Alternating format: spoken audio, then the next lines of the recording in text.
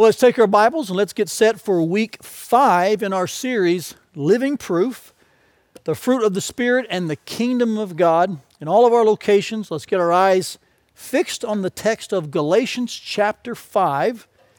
You know, that's where we are rooting this series, and specifically verses 22 and 23. So turn there in your copy of God's Word. It is the Word that does the work. As you're turning there, just a brief update for you about why I'm not with you live this morning. I want to thank you for your graciousness in this. Just a little while ago, a few days, maybe a week or so ago, as some of you know, one of our former pastors, Carlos Reyes, his daughter passed away after a bout with cancer. When I heard the news, I did sense I just needed to be at the funeral, wanted to be there. You know, Carlos got his restart in ministry here at First Family. He was also one of our first planters, the first pastor of First Family Bondurant. And so I asked the elders, hey, I'm going to try to get back in time for our service this Sunday, but I really want to be at the funeral. I'm really grateful they agreed, and so we tried our best to figure out how to get back here by service time. When we realized we couldn't, I did not want to miss an opportunity to bring an introduction to Dale's message, and so I just said, hey, let me record it. And so that's what we're doing this morning. That's why I'm not with you live, but I'm so thankful I could still bring a brief introduction to what is now week 5 in this series on the fruit of the Spirit, Living Proof. So your Bibles are open, right? We're in the home stretch of this 7-week series. And it'd be good to remind you of the question that spurred this series initially. It was this question: what could FFC look like if the Holy Spirit of God produced His fruit in all of us in an increasing way in 2024? As we thought about that question several months before 2024, it got us thinking about this text, and so we have been diving into these aspects of the fruit of the Spirit, looking at it, praying each week for God the Holy Spirit to do His work in us. After all, the fruit of the Spirit is first about the Spirit, second about the fruit. We've been seeing that every single week. Now, as we say each week also, our elders have been co-teaching this, leading us through these aspects of the Spirit's fruit. And so each week, either I or Travis are bringing somewhat of an introduction, and then one of our elders unpacks a bit more from the Scriptures the aspects of the Spirit's fruit that we're focused on for that week. This week, in just a moment, Pastor Dale will be sharing some insight about goodness and faithfulness. Those are the two aspects in view this week. Now, as a way to get our minds thinking in this direction, consider this verse from the Old Testament that merges these same two words. They connect these same two aspects of the fruit of the Spirit. Trust in the Lord and do good. Dwell in the land and befriend faithfulness. Psalm 37:3. Did you see the words in that verse? Same words, same concepts as in Galatians 5:22 and 23. Let me read it for you again. Trust in the Lord and do good. Dwell in the land and befriend faithfulness. In church, even a simple reading shows us there's a connection between these aspects, even beyond Galatians 5. Throughout Scripture, we see the idea of trusting, of faithfulness, of doing good. They're connected. They're linked. And so the Bible's consistency and unity is truly a stirring thing to watch, isn't it? We love it. It weighs on us and leans in on us. And so today we're going to see how these words connect and give us further insight into how the Spirit bears fruit in our life. So with that verse igniting these two words especially, let's see these two now in our main target text, the one we've been going to for 5 weeks, that lists the fruit of the Spirit. Here's Galatians 5:22 and 23. But the fruit of the Spirit is love, joy, peace, patience, kindness, goodness, faithfulness, gentleness, and self-control. The law is not against such things. Pastor Dale? Well, I am thankful for technology that we have today to broadcast live over in Carlisle, over in Guttenberg, and also to just use this technology. And we have a great staff here that put this video together that allows our pastor to help introduce this week 5 of this series of the fruit of the Spirit, but also simultaneously be there for Pastor Carlos and the Jerez family over in California. I remember when Carlos was here. A lot of you guys don't know him, but he was one of the pastors here. He was my pastor. He was actually here for me years ago, and he spent some time with me to do one-on-one discipling for a lengthy period of time. Shortly prior to that, I had what one might call a faith crisis. I remember calling Pastor Todd and saying, I need to meet with you. This is well over 10 years ago now. And so he said, well, we're at a restaurant. Pastor Carlos is here. Is it okay? Another elder is here. His name was Tony. And I said, okay. And so I went to the restaurant and I said, I don't know what to do. I feel like my faith has left me. What do I do? And how do I grapple with this? I was just struggling with a lot of doubt, a lot of fear, anxiety, those kinds of things. And I remember Pastor Carlos, he was so wise. This is what he said. He leaned in, he looked at me, and he said, that stinks. I'm going to pray for you. Right? And I was like, okay, that's it. Okay. Well, what do I do? What do I do? And so he said, well, you need to pray, right? What do we say about prayer here? Prayer is the what? The first and best action, right? I said, okay. And then he said, are you reading the Bible? No. Maybe you should read the Bible. Like, okay, well, what do we say about God's word? It is the word that does the work, right? And so those are really the things that they gave me to do. And so they said other things too, but that's all I remembered. And so God is faithful, and Jesus showed up. Over the next few months, that happened. Started meeting with Carlos, and he discipled me, and he helped. God used him to build a base, a foundation for me that's in God's word and not on other things. That was our pastor here. That was Pastor Carlos, the Jerez family. Pray for them. They are grieving right now. Their daughter, Hannah was a part of this church too. They're grieving over the loss of their daughter. But also, if you hear their testimony, you will also hear the story of redemption. God has sealed his promise of redemption on her heart. That's a fact. They know this, we know this, and we praise the Lord for that. So they grieve, but they also rejoice at the same time. So keep them in prayer. This is day one after the funeral for them. So now that you got to get to know me a little bit, I suppose I should probably introduce myself for those of you that don't know me. But my name is Dale Height, and I've been serving as an elder here since 2019. My wife Heidi, you guys actually might know my wife a little bit better. She's a little bit more visible. She's on staff here. She works in the children's ministry.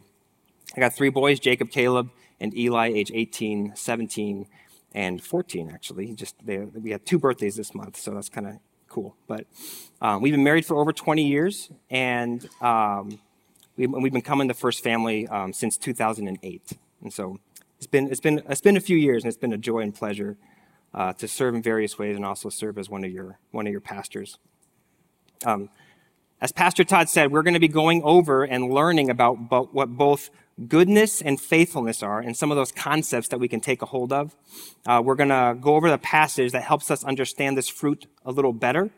We'll have a take-home truth. We'll have some practical application, and then we'll finish up with some Q&A. So pray for me on that one. I'm going to be by myself up here for that, but I think there's a phone number up here that we're going to be able to, yeah. So if you see that, text a question in, and then we'll try to tackle maybe at least one of them or something. So that sound good? Awesome. I'd like to start by taking you through Matthew chapter 25. So if you have your Bibles, take Matthew chapter 25, verses 14 through 30. That's going to help explain what goodness and faithfulness is. Because as we've explained through the past several weeks, Galatians doesn't really explain what the fruit of the Spirit is. It just lists them. So there's no context. So we have to pull it from something else and say, hey, here's where this is something that we can do. So the parable of the talents gives us some really good insight on that, on what goodness or being good is, or what faithfulness and being faithful is. So some of you are, probably many of you are probably familiar with this parable, but for those of us that are not, we're going to go through this passage all together. And this passage uses the actual same Greek words that translate into goodness. Now, there's actually several different words. There's a few words that is translated into English as good. So we'll go over a little bit of that. But as I was praying and working through this passage, I just really felt the Lord give me some good insight and use this passage in context. And so just keep in mind, this is not a sermon about the parable of the talents. This is about goodness and faithfulness. So there's going to be some things you might hear that aren't really addressed, and that's because we're focusing on those two things. So the parable of the talents, Matthew chapter 25, starting in verse 14. For it, now it being the kingdom of heaven, that's what Jesus is talking about. For it is just like a man about to go on a journey. He called his own servants and entrusted his possessions to them. To one he gave 5 talents, to another 2 talents, to another 1 talent, depending on each one's ability.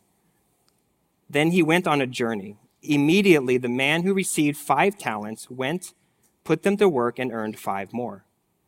In the same way, the man with 2 earned 2 more. But the man who had received 1 talent went off, dug a hole in the ground, and hid his master's money.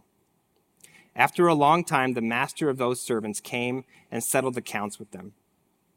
The man who received 5 talents approached, presented 5 more talents, and said, Master, you gave me 5 talents. See, I've earned 5 more talents.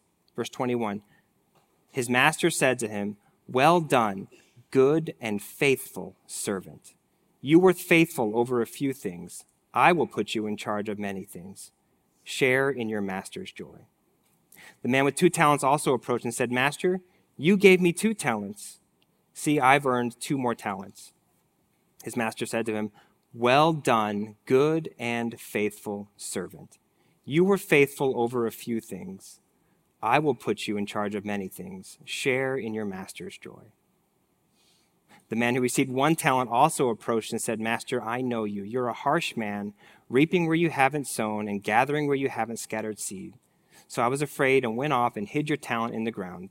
See, you have what is yours. His master replied to him, You evil, lazy servant. If you knew that I reap where I haven't sown and gather where I haven't scattered, then you should have deposited my money with the bankers, and I would have received my money back with interest when I returned. So take the talent from him and give it to the one who has 10 talents. For to everyone who has, more will be given, and he will have more than enough. But from the one who does not have, even what he has will be taken away from him. And throw this good-for-nothing servant into the outer darkness, where there will be weeping and gnashing of teeth. So in this parable, we have 2 servants that are commended as good and faithful. And I want to kind of dive in a little bit and take a look at that. So let's take a look at the meaning of the word good in the Greek. And like I said, I actually don't know Greek, but there's lots of tools that we have, resources available that kind of, Bible dictionaries and scholars that translate directly from the Greek that can kind of explain some things. And so here's what I want you to know about the word good when it's translated into English. There's actually one word that's used often in the Bible that is translated as good, but it's not the word that's here. And so I want to talk about that first. That's the Greek word kalos. It means beautiful or handsome. It can describe some inanimate objects. You might look at a landscape and say, this is a good landscape. This is a good looking landscape. I might look at my wife and say she's really good looking, right? That's kind of what this word is used for. Something external, ascribed the physical appearance. Okay, that's not what the word is. That's not what this word is. The word here in Matthew and also in Galatians is from the root word agathos. That signifies it's an internal thing. It's a moral quality, an element of ideal character. So for the fruit of the Spirit, it's the Holy Spirit producing, let's say, right motives within us in our actions. So you see the difference. You see the difference between those two, right? You have an external thing, something looks good, versus an internal moral quality. That's what we're talking about here. So this is the definition that we can use for the word goodness in this passage. Goodness is an internal moral character, right motives. That's what goodness is. So it's not about what we see, but it's about the internal moral character, that God uses and changes in you. So for faithfulness or faith, that's the Greek root word pistis, which signifies what can be believed, a state of certainty with regard to that belief. You could even similarly say that this is like a continuing belief or trust, or enduring faith, or persevering faith. That's what we're talking about here when it comes to faithfulness. So the definition for faithfulness is on the screen here. Faithfulness is enduring trust and confidence in God. There's something ongoing about it. Enduring trust and confidence in God. You could actually, I want to give you a phrase that kind of helps tie goodness and faithfulness together. And this phrase would be this: you have right motives over the long haul. So you obey, you do good deeds, but you do it for the right reasons and not, say, selfish ambitions or hidden agendas, those kinds of things. That's what happens when the Spirit produces goodness and faithfulness in us. So you see how both goodness and faithfulness, they both have internal aspects to it. For goodness, it's an internal moral character change. That would be right motives. And then for faithfulness, it's your internal continued trust and confidence in God. That would be the long haul. Right motives over the long haul. You are enduring. You are persevering. So, what does that look like in our lives? What does the right motive over the long haul look like? Let's say personally or corporately. How can we apply this maybe practically in the church, right? So I'll give you an example of this. Maybe this is maybe personal or maybe, it's personal and corporate, but your home, individually, maybe your home or the Christian home, that should be a microcosm or reflection of the local church, which is us, the body of Christ, right? And the church is the body of Christ. Jesus is the head. Together, those things, the family, the church, that's a spiritual laboratory that kind of cooks or creates this goodness and faithfulness in us, where we have a place where we research, we train, we equip, we produce, we launch our families out for God's kingdom expansion. I'll put this in more familiar terms, right? This is our mission statement. So this laboratory that we have that makes these right motives over the long haul, it develops devoted followers of Jesus Christ who celebrate, grow, and serve for the glory of God, right? We've heard that many, many times over the years here. So right motives over the long haul, but how does that apply with goodness and faithfulness? Those two things. I want to take you back to the text and show you how this comes about. There are at least two elements that are necessary in this lab that God uses to produce the internal moral character of goodness and the internal placement of faith that fuels our outflow of obedience. And the reason I want to highlight these two elements is because we tend to short-circuit some of these. We tend to short-circuit them or discount their importance. So those two elements are time, having time, and a submissive heart. And those are two elements, but really they're they are woven together in the Christian heart. So they are explicitly tied together. In the parable of the talents, if you look at verse 14, it says the master was planning on going on a long journey. So there's some time there. And then he gives instruction to his servants. Verse 15, he leaves. While he's gone, so there's that time thing, the first two servants start to get to work. So there's some expectations that the master sets. They start working, and there's a submissive heart in that work, and they start producing. And the first two servants end up doubling the number of talents given to them. In verse 19, it says, after a long time, the master of those servants came and settled accounts with them. So you have that spirit of obedience and submissive faithfulness in play, a submissive attitude in their following of instruction. And so here's where the text can connect goodness and faithfulness. In verse 21 and 23, the first two servants hear the same commendation from the master. He commends them for their right motives over the long haul. He says, well done. This is their obedience. And then he uses these two words. He says, well done, good and faithful servant.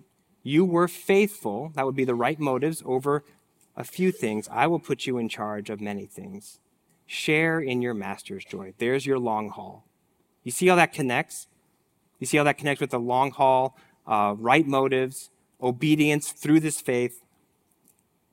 As I was writing this sermon, I really felt the Lord just leading me to contemplate these two elements, having time and a submissive heart, right?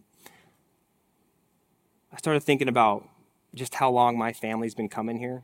We've been coming here for a while. We know a lot of you guys here. You guys have been coming here. A lot of us have been coming here longer than us. We've been coming just since 2008. We've experienced just several consecutive seasons of life here. Many of us have experienced the same things. Different stages, seasons of life, seasons of death, seasons of joy, seasons of pain, seasons of spiritual growth. You know, we're living life through this thing, and nobody guarantees what tomorrow brings. We don't know the future, but here's where just this long haul of faithfulness comes in. Like, we don't know the future, but we do know the one that owns the future. We don't know, we might want to be getting out of our circumstances, or we might be surprised by our circumstances, but God's not surprised. He's never surprised by the situation that we're in. We serve the one that owns all these things. And we serve him not to get out of these unwanted situations, but because he owns the situation, and he has promised to never leave us or forsake us. That's what I'm talking about when I'm talking about the roots that are grown here at our church. It's over a long time. My family, many of us here, through all circumstances, we are faithfully walking with him. And we're not doing it perfectly, but we're faithfully walking with him. We are enduring with him, and our motivation is in him and him alone. That's what I'm talking about. That's what I'm trying to say when I say the right motives over the long haul. There's something spiritually healthy about rooting yourself inside of a local church under several consecutive years, or several consecutive seasons of life, seasons of church life. Like, you get to know your pastors, and you get to know the people here, and actually, probably for personally, for yourself, most importantly, you become known as well. Like, there's a level of friendship, discipleship, camaraderie, brotherhood, sisterhood, embraced accountability that cannot be manufactured in the short term. If you know your church leadership, you know their imperfections, their strengths, like, there's something spiritually healthy about that, about falling underneath that and listening, and I mean really listening long-term underneath God's word. Pastor Todd put it like this once. He said, this is long-term submission under God's word, faithfully submitting to God and what he says in his word. If you think back to what I said at the beginning of this thing, I had what some might call a faith crisis. I didn't have a faith problem. I had a submission problem. That was my problem. I didn't like what the word of God said. I didn't want to follow it. I wanted to interpret this the way I wanted to, and then do it that way. That was my problem. I did not want to listen. His patience, their patience with me, building that foundation that's actually in God's word, where I looked at God's word and I'm reading it and I'm going, I don't like what that says. I don't even understand what that says. But God said it. I am going to follow that.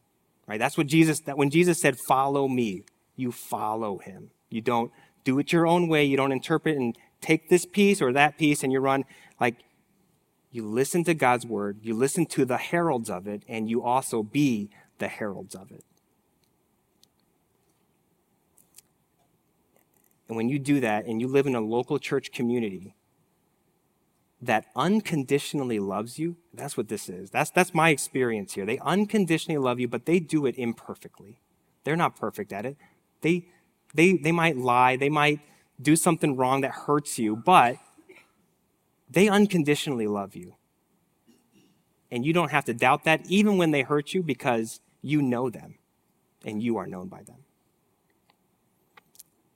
That kind of laboratory only comes with time and a submissive heart. The only way that occurs is that. So what do you do about that, right? You plant roots here. You get involved. You serve. You get involved in small group. You get involved in the ministry. You got marriage ministry, men's ministry, women's ministry, kids ministry, youth group, all these things. Like, this is the lab that we have that produces God's people for his kingdom and his kingdom expansion.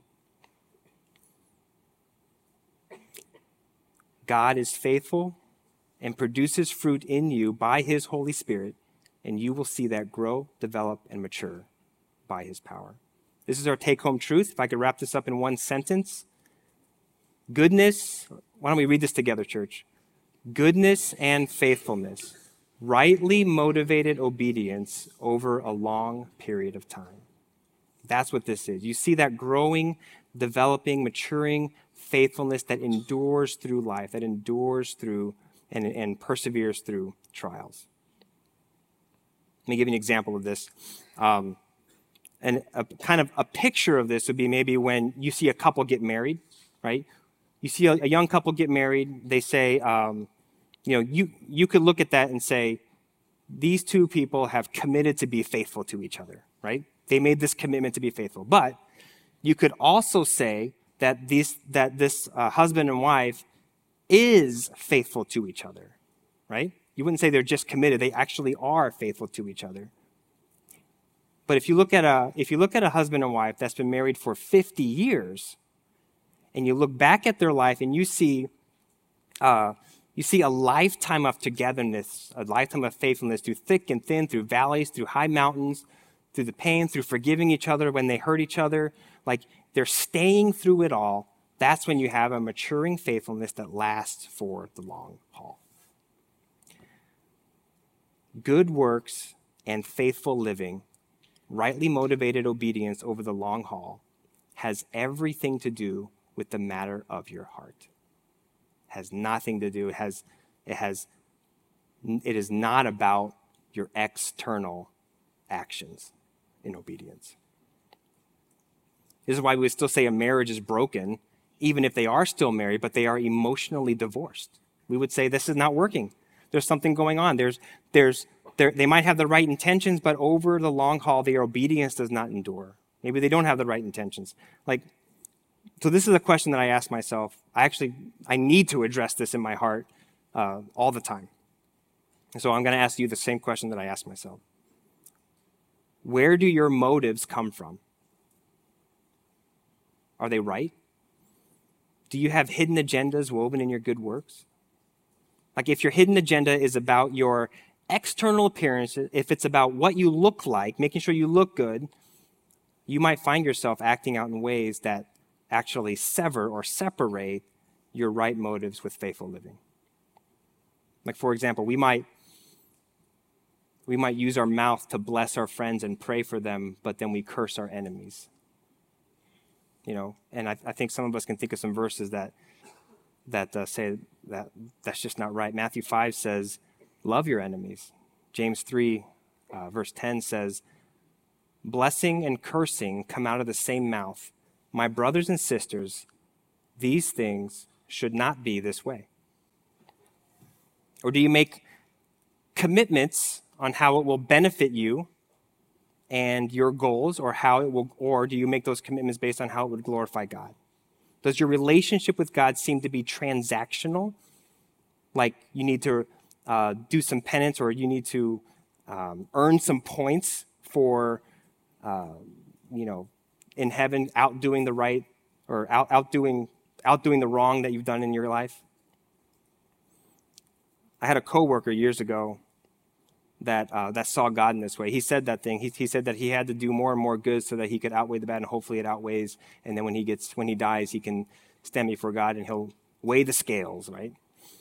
And he felt he needed to do a lot of good that outweighed his bad. Man, what a terrible burden. Like what a weight on your shoulders. And I saw that as an opportunity, and I tried to gently talk to him about the gospel. I shared the gospel. I shared the gospel of Jesus Christ. I said, and I pulled in Ephesians chapter 2 and said, it's not about what we do. It's about what God has done in our lives. It's about Jesus Christ. He came and died. His work is finished on the cross. And long story short, he nodded his head, agreed with everything I said, and said, but just in case, I'm going to do all these things just in case, So I said, okay, we pray for him, and I still pray for him. I haven't seen him for a really long time now, but I think of him from time to time because he was just so bent on doing that and just working as hard as he could, white-knuckling his way through his whole life. We serve a God that doesn't require that. He actually has done the work for us. Jesus Christ and his finished work on the cross has finished it for us. And so it is a free gift. And so we boast not by our works, but by what he has done in us. So Hosea chapter 6, verse 6, this addresses the connection of needing the right motives in obedience. Verse 6 says this, it says, for I desire faithful love and sacrifice, the knowledge of God, rather than burnt offerings. It's not about what we're doing to please God. It's about our heart, and God generates that action in us. Your salvation, your good works is not because salvation, or is not to save yourself, but since your salvation is secured, though that is what generates the good works, not the other way around. So maybe you're thinking of some things. Maybe as I spoke here, some of those things came to mind that you need to address before the Lord. And I urge you to not push that aside, but address it. Take that before Jesus. Take that before the Lord and address it in him. So with all those thoughts working in your heart, massaging it, and just maybe the Lord's convicting you. When I was working through this was really convicting in myself. I'd like to see if we do have a few minutes for Q&A. So I think we had that number up there. If you could post it again. If you have a question, text it in. I do have one prepped question, and then after that, if we have maybe we'll just have maybe one more question, and then the rest can go to the podcast, the Extra Point podcast. But so what's like if you want to list the first question, that'd be great. So so this question is, I can barely read that. Do motives matter that much if the end result is still beneficial and helps people? That's a good question. That was a question that was it was emailed to me by Todd as we were trying to discuss maybe one prep question. He emailed that I think yesterday or 2 days ago, and so a verse that comes to mind would be 1 Corinthians chapter 13, verse 1 through 3. It's talking about doing good things apart from love. And I think this still applies, and it can be the same as internal. I think this can be the same as your internal right motives, right? It says that without right motives, you can gain, not only do you gain nothing, but it also says if you don't have these right motives, you are nothing. Like there's a piece of this where it's like you have to have the right motives in order to obey. Like you can do good things, but it doesn't matter if you're internally you have a hidden or selfish agenda. That's what God sees. Romans 8, it says, any motivation that originates in our sinful flesh does not please God. 1 Peter also says, selfish motivations can hinder our prayers. God is the one that evaluates the condition of our heart. Matthew chapter 6, Jesus said, be careful not to practice righteousness in front of others to be seen by them. Otherwise, you have no reward from your Father in heaven. Really, what he's saying is your reward is man's praise. That's what you get. So here's the point. Wrong motives negate even the best intentions. If the good works might help people and benefit others, but God is not impressed. So I hope that's helpful. Do we have any other questions? We got one more? Okay. Oh boy, let's go. Hebrews 11:16 talks about several individuals that desire a better country that is a heavenly one. Okay, how has an eternal view on heaven helped you through a difficult time in life to remain faithful? Wow. Okay. How can we keep our focus on heaven in difficult times? I don't know. Okay, I'll just say the first verse that comes to mind. James, what's the exact verse? I think it's chapter 2. Find it pure joy, my brothers, when you face trials of various kinds. For you know the testing of your faith produces steadfastness.